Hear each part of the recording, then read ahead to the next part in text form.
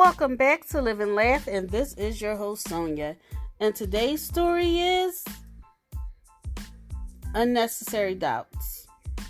A boy and a girl were playing together. The boy had a collection of beautiful marbles. The girl had some candies with her.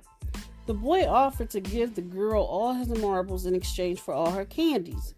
The girl agreed. The boy gave all the marbles to the girl, but secretly kept the biggest and the most beautiful marble for himself. The girl gave him all her candies as she promised. That night, the girl slept peacefully, but the boy couldn't sleep as he kept wondering if the girl had hidden some more tasty candies from him the way he had hidden his marbles. The moral: if you don't give your 100% in a relationship, you'll always keep doubting if the other person has given his or her 100%.